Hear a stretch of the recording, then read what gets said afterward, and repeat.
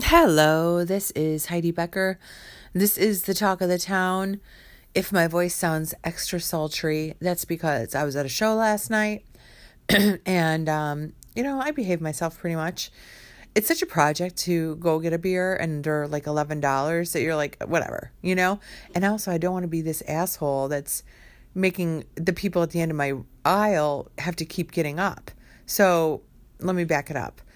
The McMillans asked us if we would be their guests at this show, which is Friday night, and Ray's already going on the 25th with Wolfgang to Tedeschi Trucks, and that's Susan Tedeschi, and Derek Trucks. And Ray and I saw those guys in the summer, which I think was like one of my first podcasts. So we took the train downtown because the weather was bad, and that was so fun. And there was like party people on the train. There was a whole group of women going to see Mean Girls. And then there was the four of us. And then we walked down to Miller's Pub and we had dinner. And then we went to the Chicago Theater, which is such an awesome place. I can't get over like the majesty of all those theaters in the city. You're like, wow, the craftsmanship in those plaster moldings that are everywhere. It's just super, super cool. I took my students on a field trip to the Chicago Theater once, so I've seen like behind the scenes there, and the green room is like nothing but like a small bedroom, really. And then there's a stairwell, and every artist that has performed there signs in the stairwell. So it's like Carol Burnett, Prince, Cher, just like the full gamut, people you haven't really heard of.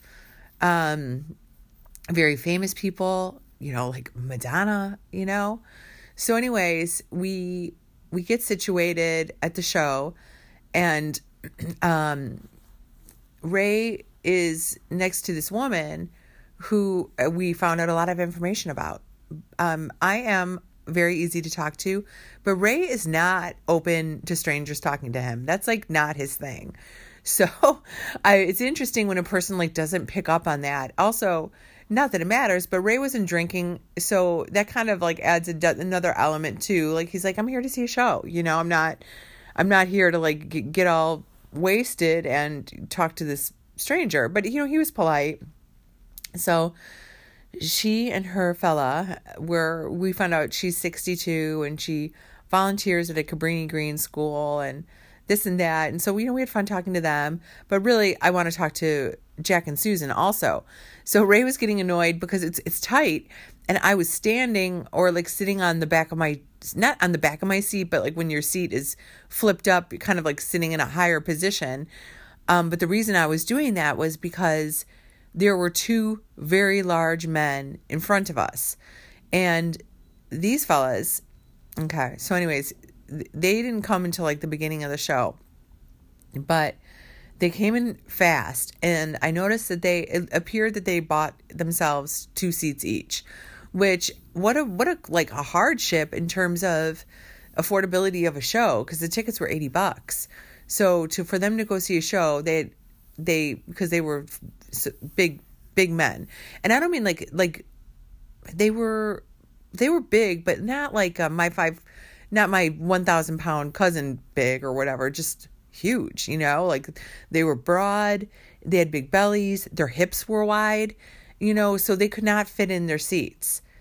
So they were sitting like, kind of leaning against their chair, like the bottom part was like flipped up, which meant that if you're standing, their head is like almost touching you.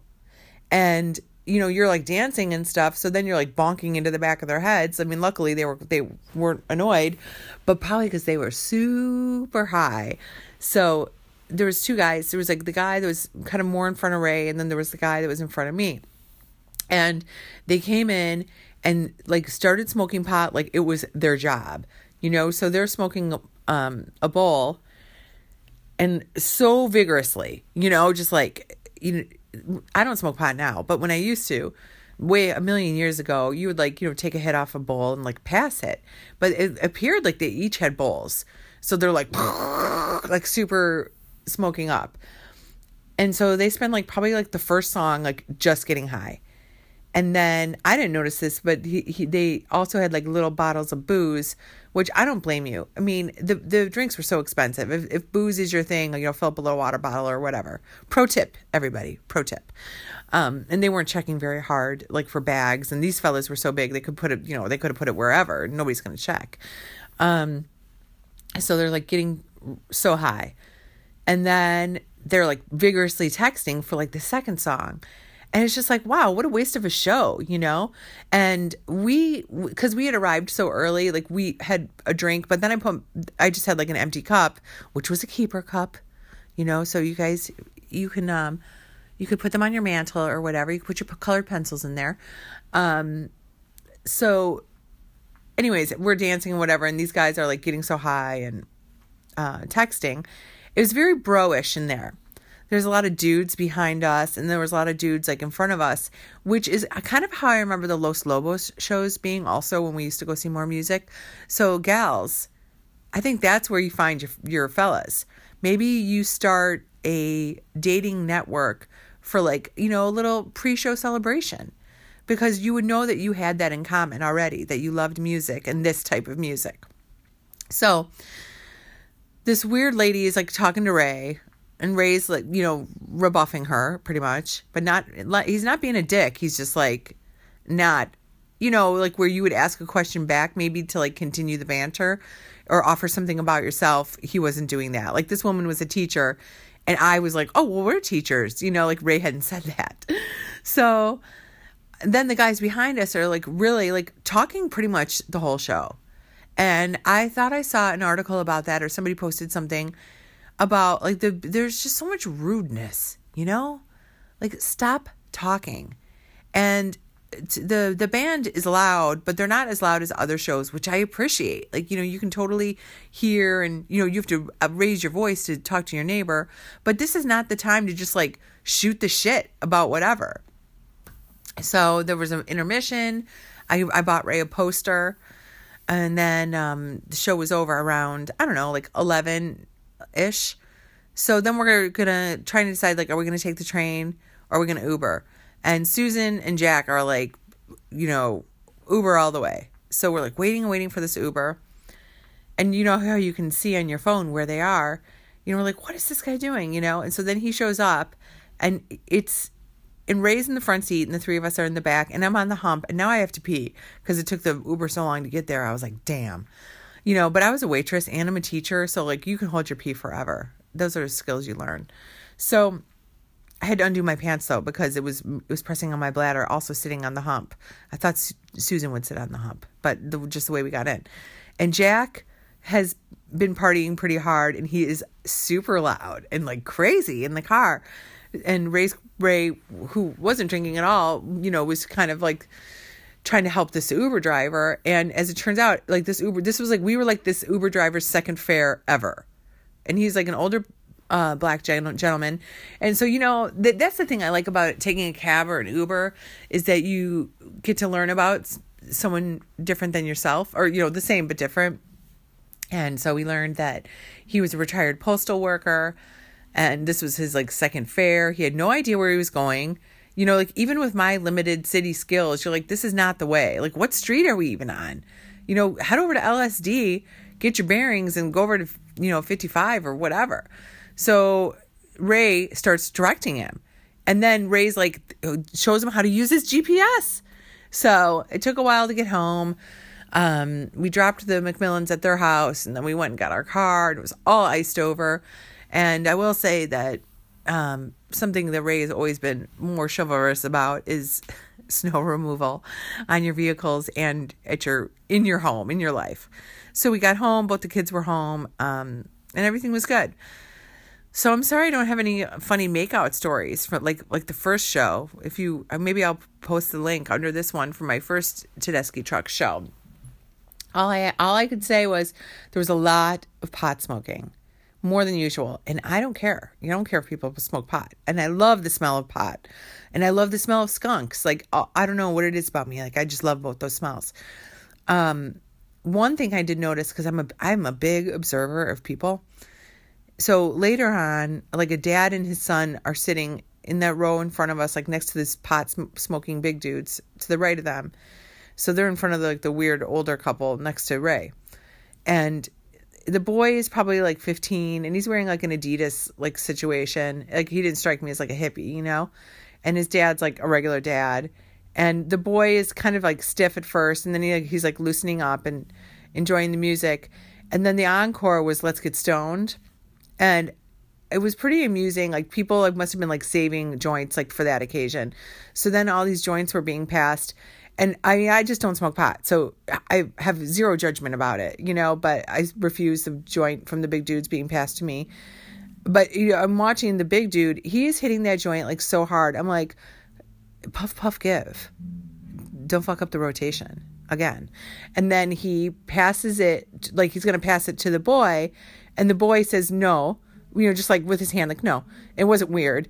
And then the guy like reaches over the boy to the young man, not boy, to the dad. And then the dad hits it.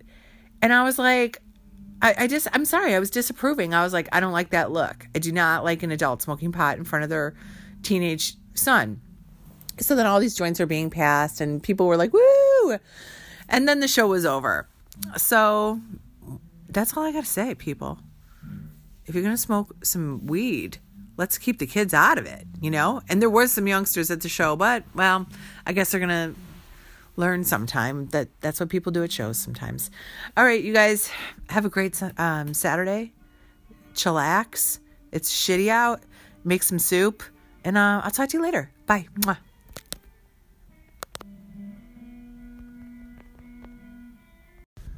Good evening. This is Heidi Becker, and this is the Talk of the Town with a special Monday night Love After Lockup edition. As you can tell, I have a cold, which prompted some very good impersonations of Angela. And I would like to give you some of those impressions right now. It was the marshal. They arrested him. Ray doesn't like it. It's not scratchy enough. You know what? I'm gonna have to write down some of their. They arrested him. That was Ray. They arrested. This is Heidi. They arrested him. And he's like, oh God, babe, this was too impromptu. We should have written down some of the things they were talking about. But we are on episode 39. And it's called Wedding Crashers and Cheaters. And some idiots are getting married. And I don't know who's cheating yet. Well, I guess it would probably be Glorietta and Eric for sure cheating. Alex. And for my tattoos, the way I look. He says, do you love me for my tattoos, for the way I look? And then, as we know, Lacey, I love her a lot. Lacey and Shane are going to get married. And what is of a lot of controversy in our house is the other, in this love triangle of Lacey, Shane, and John. Why does Lacey say Sean? It's not like it's John, but she'd be like Sean. It's because of her big fish lips. She can't speak correctly. What is also a mystery to us is, where are Lacey's shoulders? Where have they gone? So if you're not watching Love After Lockup, you really need to get with the program and more of these wonderful impersonations as the evening goes on. Goodbye.